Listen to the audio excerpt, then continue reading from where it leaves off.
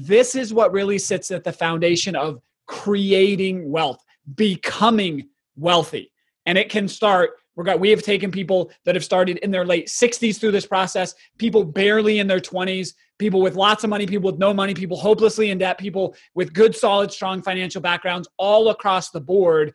What Jimmy promised is this is the fast track. This is collapsing time to achieving unusual results. It's not what we invest in, it's how.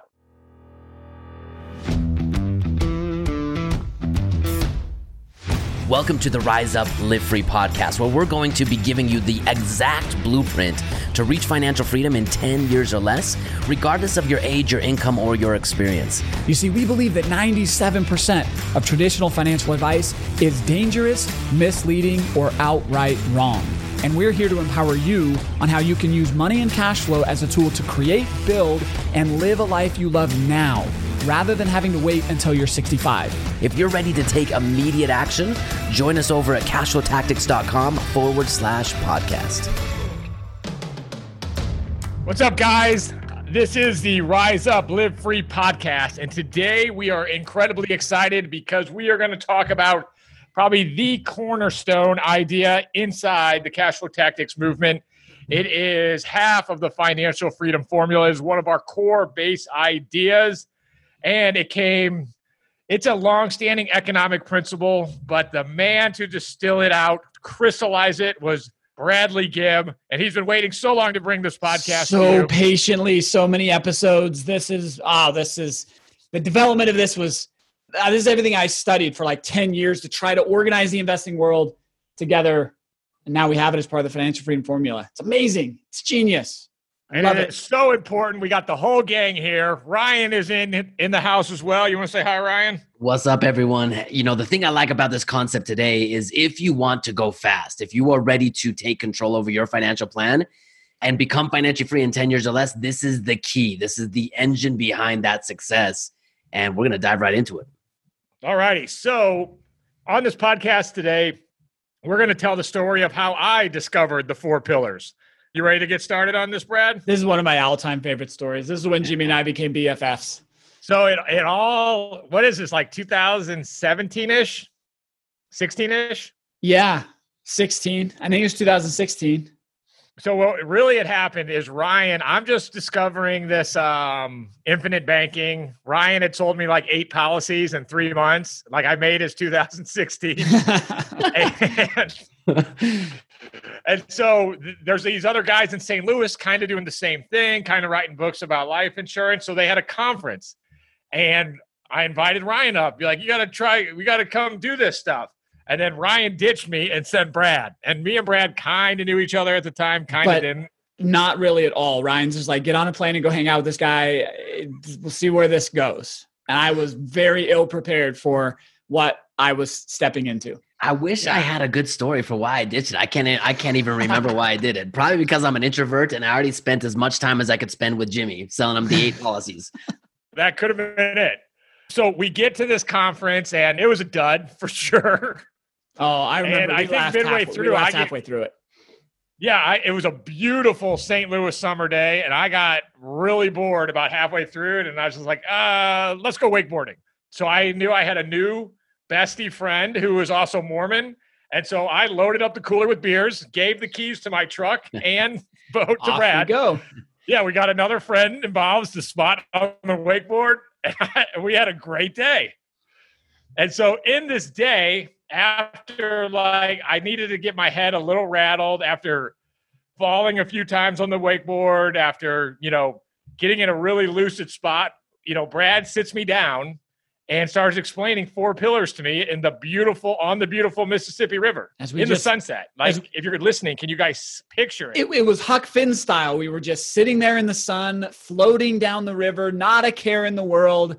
And then we get into the concepts and Jimmy, he pulls on the thread of the sweatshirt and then starts unraveling it, and down the rabbit hole we go until I finally, because Jimmy started firing questions like, why don't you do Bitcoin? Bitcoin wasn't a thing then, but why don't you do this? Why don't you do this? Why don't you do this? Why wouldn't you do this? And I would tell him each thing individually why. And then I was finally like, Jimmy, stop. Like, the reason why you're so distracted here is you don't have a framework to understand what moves you ought to make. And I was like, Jimmy, you have a gold mine sitting right in front of you that you're ignoring. And here's why. And then we dove into what now we've refined even further to what we call the 4 pillars. But I told him, I said, in every investment, there's 4 possible ways to make money. And every investment pays out in those, or at least has the potential to pay out in those 4 ways. And so we need to align it against those 4 ways to understand what our outcome is going to look like. So here's the thing that's powerful about the 4 pillars. I mean, when we launched Cashflow Tactics, we wanted to make this really a set of tools, right? So for every dollar that comes into your life, you could make decisions based off of a really clear path and promise towards financial freedom in 10 years or less. And, when we were building this, we wanted to evaluate the math behind it. Can someone actually become financially free in 10 years or less? So we validated it with me. We validated it with Jimmy. We validated it with Brad. We validated it with, several of our initial people that started going through this process with us. And we realized, regardless of your age, income, or your experience, if you will just focus and double down on the simple things that actually work, and this is where the 4 pillars get so powerful, this is how you go fast. So we're going to go down the rabbit hole today, Brad, right? Jimmy, you're going to pull on the thread or the string on the sweater again. We're going to go down the rabbit hole and we're going to identify what the 4 pillars are. And then as you're listening to this podcast, I want you to think about your investments, where you're putting your money, and ask yourself, how many of the 4 pillars are you actually capturing in what you're doing? And then, guys, the promise for listening to this podcast, I promise you, by listening to this, if you don't know what the core 4 pillars are yet, if you were to put 4 pillars blinders on like I did after this beautiful Mississippi cruise, you will skyrocket. It's impossible. Anything's possible. But if you understand core 4 pillars and start implementing 4 pillars, you will go fast. And that's why we do say, financial freedom 10 years, almost inevitable if you're inside this frame. Well, and Ryan said something important, regardless of age, income, or prior experience. Like, people say, well, it takes money to make money. That cannot possibly be true, because some caveman crawled out of a cave one day and somehow got wealthy, right? So somebody had to do it the first time, right? And we hear all the rags to riches stories. This is what really sits at the foundation of creating wealth, becoming wealthy. And it can start, we have taken people that have started in their late 60s through this process, people barely in their 20s, people with lots of money, people with no money, people hopelessly in debt, people with good, solid, strong financial backgrounds, all across the board. What Jimmy promised is this is the fast track. This is collapsing time to achieving unusual results. It's not what we invest in, it's how. All right, you ready to go over the first pillar of the 4 pillars, Brad? Let's break it down. Okay, pillar number 1 is appreciation. And we're going to start here because it's the pillar everybody is taught and is familiar with. Appreciation is the thing I buy, I want it to be worth more tomorrow than it is today, or sometime in the future. And the qualification to this is the only way I get paid is once I dispose of that asset, I sell that asset, I exit from it, I have to transact and exit the asset to get paid. Okay? And 97% of the investments out there, 97% of the people doing analysis are only focused on this one pillar of the thing I buy goes up in value. I think this is where most people get stuck. This is where I found myself stuck, right? I mean, I came out of college, without thinking about it, I just defaulted into what everyone else was doing. And I started putting my money in a 401k. And, that was like just the default. That was the holy grail. That's where you start. You max out your 401k and then you figure out other things after that. But I'll never forget, when I lost about 80% of what I had saved, I started opening up the conversation of how do I go faster? How do I make a better return?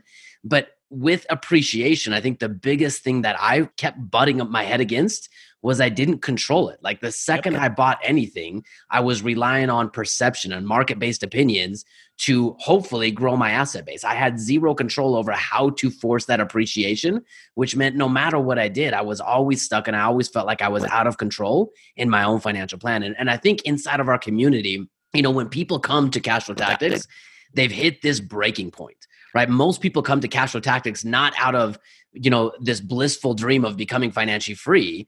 They come to cash flow tactics because they're in so much pain, and that pain stems from just this idea that the only way they're crossing their fingers and hoping to make money is through the appreciation of assets. And they at one point realize they don't control that game. And even if you get into something that is a lock, sure, no question you're going to make money, the other element that's uncontrollable is when. How long will it take? And inside of the game of cash flow tactics, our definition of financial freedom is not a bunch of money in an account, right? It's not a net worth based goal. And we are the only people I've ever heard of putting a very definite time frame around, because if you wait long enough, anyone can be financially free.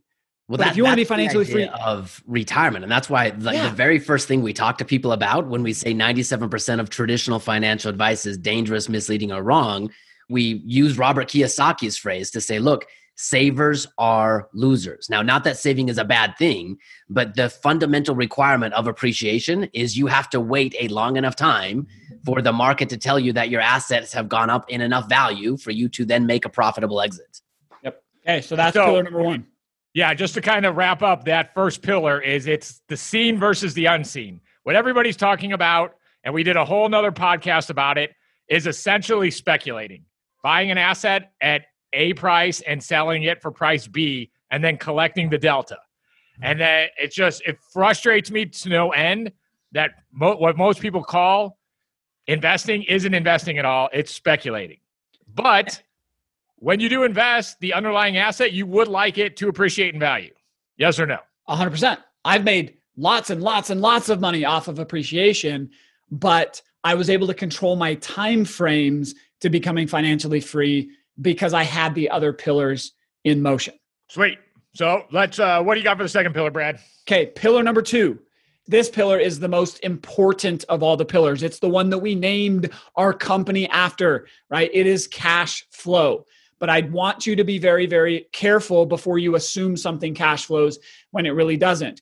It has to cash flow and allow you to retain ownership of the asset. Cash flowing is not transacting to put more money in your bank account. That's a disguised way of actively taking advantage of appreciation. Okay. Can you give an example of that, Brad? Say again?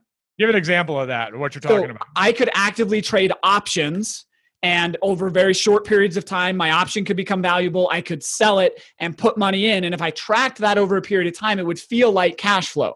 But as soon as I stopped the active activity of trading, my cash flow would stop. And the only way to put the money back into my bank account more than went out is to sell the asset each time. So this has to have an asset that you simultaneously have, and it can continue to go up in value while on a monthly, quarterly, or annual basis, adding money to my bank account. And it's cash money in my pocket. And this is where a lot of people get confused and go back to traditional investments like in the stock market. They think that, a dividend coming out from a company is a version of cash flow. And it's like you said, Brad, I mean, if you're taking that money out of your portfolio, then your portfolio is actually going down in value. But if we bring this over to an asset like real estate, Jimmy, you see this in your world every single day. The asset class of real estate generally goes up in value, and you taking a positive rental income out of that portfolio does nothing to impact or slow down the asset class going up in value. Yeah, exactly. Whereas, for example, flipping a few houses a month starts to feel like cash flow, but that's a pure example of what Brad's talking about. Yeah. Yes. It is so not it's independent cash of the flow. It's independent of the asset, right? I could buy a share of stock that pays a dividend, which I could still own the share. It would go up in value, and it would put quarterly money in my pocket. That's an example of an asset that could do that. So again, delete the type of asset from your mind while you're listening to this and understand the fundamental elements underneath it. Okay. So here comes a tangent. Here comes a tangent for you. Why didn't I understand this concept or was even told about this concept till I was like 33? Because 97% of people don't understand it. Advisors don't understand it. And the more insidious answer is, as you look at the most investments out there, all 4 pillars are present, but you're only presented with one of them. So there's no incentive for the wealthy or those putting investments together to offer you anything more than you're asking for. I love the phrase that as I bargained with life for a penny, something or other and then like realize you can get paid whatever you want. I don't remember the whole phrase of that thing, but that's the idea is you just get what you ask for. If you just want appreciation, people will structure investments and give that to you all day long. But what you don't understand is the smart investors behind the scenes are the ones collecting the other three pillars. I want to do a podcast one day on the conspiracy theory of traditional finance, because whether we want, I mean, we don't want to go down this rabbit hole on this podcast, but why people don't understand this or are not taught this is because the machine only operates if most of the people out there are stuck and cogs in that wheel. So like this is what true freedom is about. When you understand how money works and how you can truly own and control your time, you're now not, I mean, traditional investing, stock market investing doesn't even appeal to me. I don't even care. It's the siren's call is dead to me now because I understand the four pillars. And I'll say one more, Jimmy. This is probably the more broad answer is it's easier to invest for appreciation. It doesn't require much time, much expertise, much involvement. We get this all the time of like, oh, but it's hard to do that. Well, yeah, being financially free is not easy, right? It's simple, but it's not easy. And so it does require work and most people just don't want to put it in. And then as I just asked you that question, kind of answering my own question and thinking about it, it's like, probably the reason cash flow doesn't get talked about that much because it's hard. Like, and it's not like, it's not clearly seen where an asset going up in value is very easy to describe and very easily seen. Yep. All right. What's the third pillar? Okay. Third pillar. This is the pillar that most people avoid. And it's also very misconstrued, but it's the pillar of taxes. Okay. A dollar is not a dollar is not a dollar. Okay. A dollar pre-tax is very, very different than a dollar after tax. And if I can make it two alternate investments, but one produces a return that I then have to pay taxes on and the other does not, those investments are not equal. And the single greatest destroyer of wealth is the rate at which you have to pay taxes. And so we focus on investments that eliminate tax. So my goal is I make money, I have a system that I pay the least amount possible to the government, and then I never, ever, ever, ever have a conversation with them ever again. I never want anything that I do with that money afterwards to have to hit my tax return. And so I look for investments that reduce or eliminate my taxes. I think the best way that I've grown to understand this, there are some weird people out there, Brad Gibb, who like to read the tax code, right? I mean, Brad, like you get a kick out of really understanding the tax code. And honestly, man, I'm grateful for that because that, for me, it's kind of like the Matrix and you're really good at looking into the Matrix and pulling the reality back out. But when you really think about how the tax code works, it's not really meant to say, hey, all people should pay taxes and this is just ironclad the way it is. The tax code is really meant, it's kind of like a carrot, right? The IRS uses the tax code to manipulate, to incentivize, to encourage the economy to do certain things. And so when we talk about tax deductions, that's the IRS's way of saying, look, we want you as an individual to do certain things, run a business, buy real estate. And when you do those things, you now get the incentive of eliminating or paying less in taxes. And that's really what the tax code is written to do. Most of the tax code is written to tell you how to not pay taxes if you follow the behavior that the IRS wants you to follow. And again, I want to be really clear on taxes here. Don't be duped. We have to, just like cash flow, I have to produce cash flow while retaining control and ownership of the asset. I have to get tax benefits while still letting that cash flow come to me and impact my life. Because there are super sweet, awesome, fun ways that I can invest and not pay any taxes as long as I never want to touch the money ever again. Yeah. But that's not very fun. That doesn't change or impact my life, right? Jimmy, let me ask you this. If I said, hey, Jimmy, I'm going to give you $1 million, but you can't have it for 30 years. Does your life tomorrow look any different? No, it didn't change anything, right? So we don't take tax incentives that are outside the scope of when we want to be financially free. So we have to be able to realize the appreciation, realize the cash flow, and not pay taxes on it. Brad's kind of hinting around at is the whole traditional financial planning tells you to defer taxes, not invest in tax advantaged assets. And we talked about in the last episode of the Core 4, but deferring asset, we're not going to get into this episode again, but we went down a deep rabbit hole, but deferring your tax liability is a very bad decision. Well, here's one thing I want to point out with this. Like, I think it's always helpful to take a step back before we ever make any investment decisions. You have to ask yourself what you want. And if you want the $1 million 40 years from now, then awesome, make that decision. But what the people in our community want, they want to own and control their time now, today. So what that tells us and what that helps us understand is we have to focus on cash flow and eliminating taxes, not deferring the ticking time bomb of taxes. So when you understand what you want, then you can say, okay, what vehicles and tools get me that outcome? All right, let's hit up with the fourth pillar, Brad. Okay, fourth pillar. So we have covered to this point appreciation. That's the most common. We've covered cash flow, which is the most important. Taxes, which is probably the most hidden. And then the last pillar is leverage. Okay. And leverage. Debt. You can't get wealthy being in debt, Brad. Right. This pillar is to get out of it all before you do anything else and ever try to advance your life. No. Leverage is the most powerful pillar.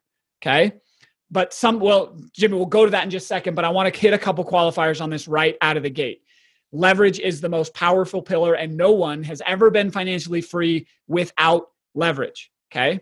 But understand this, leverage by itself does not produce a return.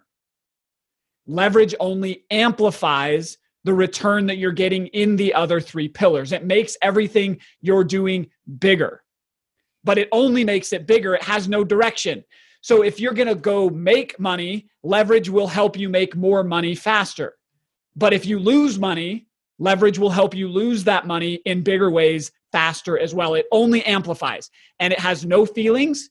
It has nothing. So leverage, like I said, the most powerful, but it cuts both ways. I mean, it's a very powerful, very misunderstood idea. Like in the Middle Ages, you were excommunicated for charging interest. I mean, it's a loaded topic for sure. Well, here's how I like to look at it, because, man, I'll be honest that, I came up in a Dave Ramsey type of mentality. That was my mentality, and that served me really well, but it made it really hard for me to get over my misconceptions around money to get into the game of actually using leverage. And the way I like to think about it now is, most people, when they think of leverage and use leverage, they're using it as a consumer. They're buying some doodad, something, and they're using credit to buy that thing, which means they then have to trade their time to pay back the credit that they leveraged because they didn't actually buy an asset. They didn't buy anything that put money in their pockets. When you use leverage as an investor, you focus on the second pillar that we were talking about, buying an asset that generates cash flow. And now leverage actually works to your favor. You get to use a small amount of money, buy an asset that generates enough cash flow to pay the leverage, and still put money in your pocket. That is the only way to go fast. That is the only way, like you said, Brad, to achieve true financial freedom in 10 years or less. But it's simply understanding what you're going to do with that leverage. Because if you use it as a consumer, then that's why most people are stuck. They go out and they put a bunch of money on a credit card. They didn't actually buy anything that's getting them their time. Yep. And so I'm going to tie it all together real quick. Well, I want two. When I got off the boat that day, I got to do a couple more comments about leverage because we've got to qualify this to the nth degree. First off, leverage is not only financial, right? We can get leverage on people's time. This is why a business is so incredible, is we can be sitting here on a podcast and we can have employees and contractors and systems out running two things at the same time. So we can leverage time. We can leverage systems. We can leverage connections. We can leverage expertise. Jimmy, I buy houses from you and they get renovated and tenants get in there and they get managed because I'm leveraging your expertise, right? So leverage comes in multiple facets that we have to learn to identify and understand and control.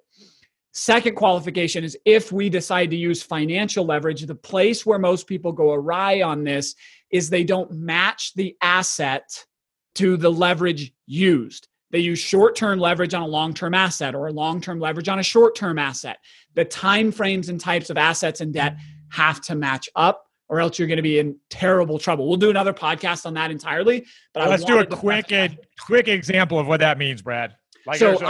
If I want to buy a long-term cash flowing asset, a house that I want to hold for 30 years and just have it pay itself off and put cash in my pocket, but I go out and I get a HELOC to buy it. Well, my cash flow is long-term, but that payment is going to adjust frequently. And I could end up in a situation that even though I bought the right asset at the right time, at the right price, something external to my investment could upend it and put me in negative cash flow and force me to lose money. And it had nothing to do with the asset. It had to do with how I understood and utilized cash flow. Whereas if I could have locked that debt in to where either the payment moved with the cash flow or it didn't move at all, more ideally, then I can more predictably utilize that lever. Well, let's go back really quick too and just hit on those other components of leverage, because I think, again, it's so critical to understand what you want. If you don't want to own and control your time, then maybe you don't need to use leverage of other people's expertise. And this is, again, where I got stuck in the beginning. I thought leverage was just financial.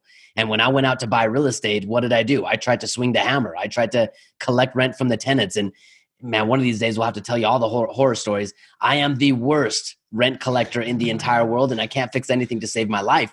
And because I wasn't willing to use someone else's expertise, leverage, I was trading more of what I wanted, more time. I had a full-time job and a part-time job in real estate, thinking that that was going to get me what I wanted. Leverage really came down to understanding that there are really good people like Jimmy Vreeland who can find properties, rehab properties, renovate properties, and collect rent on my behalf. And I pay Jimmy a good wage to do that, but I get to leverage his expertise and get the result that I'm looking for, which is owning, controlling my time. And so once you, on the boat that day, Brad, once you put me through these thought exercises, you capped it off with saying, hey, you don't do anything and you don't invest in anything or spend your time on anything that doesn't have these four things, because they kind of interlace and they hedge each other. It's very few. When you speculate, it's either assets go up or they go down. And if they go down, you lose. And if you're using leverage, you're going to double lose. And then a lot of speculations, you have to pay ordinary income tax on, which you don't want to do. And you have to then find the next investment and pay the taxes again. And you need that monthly cash flow to ever be financially free. And what I loved about the four pillars was, and by the way, there's only 3 assets in the economy that have these 4 pillars: vaults, whole life insurance policies, rental real estate, and your own business. But what got me going was the hedge that even if there is a market shock and underlying assets go down, that doesn't mean I still lose anything, especially in rental real estate. Yep. And this is why that the 4 pillars is what allows you to move fast and to move with certainty. Right? In 2007 is when I started investing in real estate, late 2006, early 2007. And my timing was pretty terrible. But because I stuck to the core 4 and 4 pillars, my timing didn't matter. Yes, all of my assets took a 30% haircut in 2008 and 2009.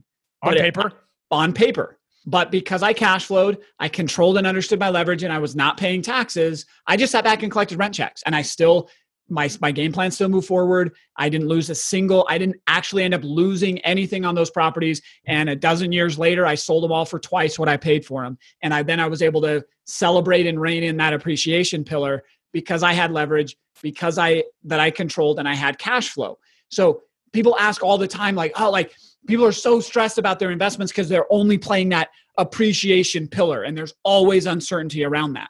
But if I have all 4 of them, it builds that certainty in that no matter what the market's doing, no matter what's happening, I can build a game plan, I can move forward, and I can take action. Well, then also, let's say a tenant skips town or destroys the house and you got no rent for 3 months. Is it time to panic? Are you losing? Yeah, we should just throw in the towel because Brad and Ryan and Jimmy promised me that no bad things ever happen.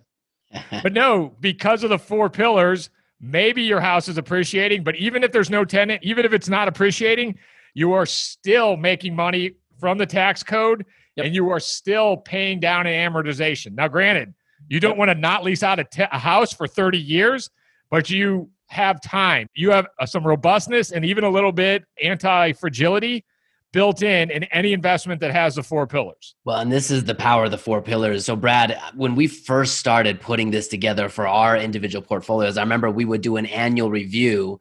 And we're now going back to that with our Empire Builders inside of Cashflow Tactics, but we would do an annual review of our personal portfolio, and we'd look at the 4 pillars and how those returns stacked on each other. And I'll never forget, we had one year where I thought we had a dump, right? I thought we had a dump out in Houston, We had to like replace the whole driveway. And yeah, I remember that one. Yeah, like several $1,000s. But at the end of the year, when we did our return, we were still, I mean, our total portfolio was up for sure. But just even on that one property, I remember we were like 2 to 3%, even though we had a massive expense on that property. And it was because of the 4 pillars. It was because we were actually making money in 3 other ways. And even though that repair wiped out our cash flow for the year, we were still positive. You know, that's really where I find so many people. I get the privilege and opportunity of doing a lot of the game plans right now with our community.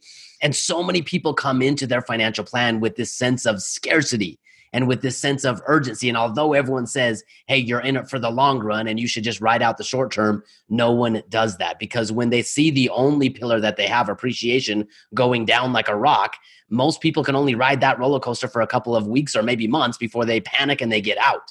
However, on our end, you know, when they start aligning with the 4 pillars, when you experience a bump in one of the pillars, you're not stressed because you're still up overall because you were able to make money in multiple ways. And it might sound easy and simple on a podcast, but guys, this will change your fundamental reality. So going back to where we started, analyze your personal portfolio. Analyze where your money's at right now. Ask yourself what you want. Do you want to retire? Do you want to be free? Do you want to own and control your time? And then ask yourself how many pillars you're earning inside of your investing. And guys, if you are like where most of us started, earning only one rate of return with one pillar, guess what? You probably already know it. That's why you're listening to this podcast.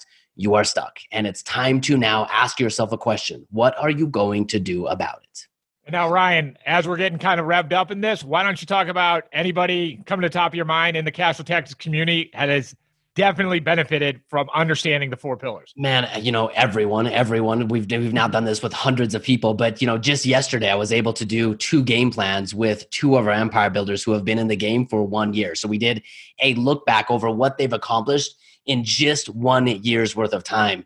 And it's really like a decade in a day. It's a way to collapse time. And what takes most people 40 years, people accomplish, 40 years of results in 12 months. And it's amazing. You know, yesterday I had an opportunity to talk with Armando. Armando's been in our community now for just over a year. He dropped all of the appreciation, all of the speculation, all of the hoping for one day and realigned with the vault and cash flowing real estate. And he is now in a fundamentally different position. And it was really interesting talking about his game plan yesterday. Yes, his financial life is night and day different than what it was. You know, with COVID, he's expecting to take a 20 to a 40% reduction in his income. And guess what? He's not stressed at all. He's not stressed at all because he has the cash flow. But here's the interesting thing. His outlook on life, trickling down all the way to his marriage, everything in his life has improved because the stress and the chaos around finance has dissipated over the last 12 months. His life is different. And then Miles in our game, when he came, and this is why we say regardless of your age, income, or experience, Miles had been a really good saver. And he came into the game thinking that you pay off your mortgage as fast as you can, and that's the path to financial freedom. And the only asset that he had was equity in his home. We showed him how to redirect his focus and focus on the 4 pillars. And now 1 year into the game, he's cash flowing over $1,000 a month. He's 1/10 of the way to his target. And that's after just 1 year and redeploying his focus from equity, from net worth to cash flow. So guys, the core 4, the 4 pillars, having a target in sight, this will revolutionize what you focus on. And ultimately it will revolutionize your financial plan. And that has a ripple effect throughout every aspect of your life. All righty. So, and I do think this was a quick scan of the 4 pillars. I think we'll do an episode on each pillar. Don't you guys think? That's a good idea. Because especially that leverage one, you can go so deep and there's so many angles to look at it. So this was a quick scan, but if you guys are enjoying this podcast, if you want to get involved in the Cashflow Tactics community, we have a 5-day financial challenge on our Facebook page. Please go there. Also, stay tuned for more episodes because we owe each pillar its own episode because you can really go deep with all of that. But in the meantime, before you sign up for the Financial Freedom Challenge, and if you're already in the community, just be thinking to yourself, start living, because I know this is what benefited me after that boat trip with Brad. I just started looking at everything. Does it have 4 pillars? Yes, go forward. Does it have 4 pillars? No. And I just got it out of my mind. I got it out of my sight. I started living with core 4 pillars blinders, and I started moving incredibly fast. So we appreciate you guys listening to our podcast. You guys got anything else, fellas? That's it. That's like, it, guys. Share, Focus. subscribe, do all the things. Heck yeah. See you on the next one. Like, share, subscribe. My self-esteem's never been higher because of all the downloads, comments, and Instagram likes. Talk to you guys later. Awesome.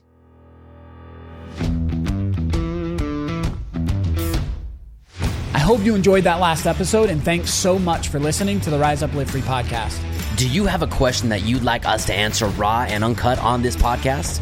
All you need to do is head over to the Apple Podcast and do 3 simple things. Number 1, leave a rating and review telling us what you think of the podcast. Number 2, in that review, ask anything you want related to your path to becoming financially free. And third, if you want to shout out, leave your Instagram handle or name. That's all. Then listen in to hear your questions answered live, raw, and uncut. Join us next time on the Rise Up Live Free podcast.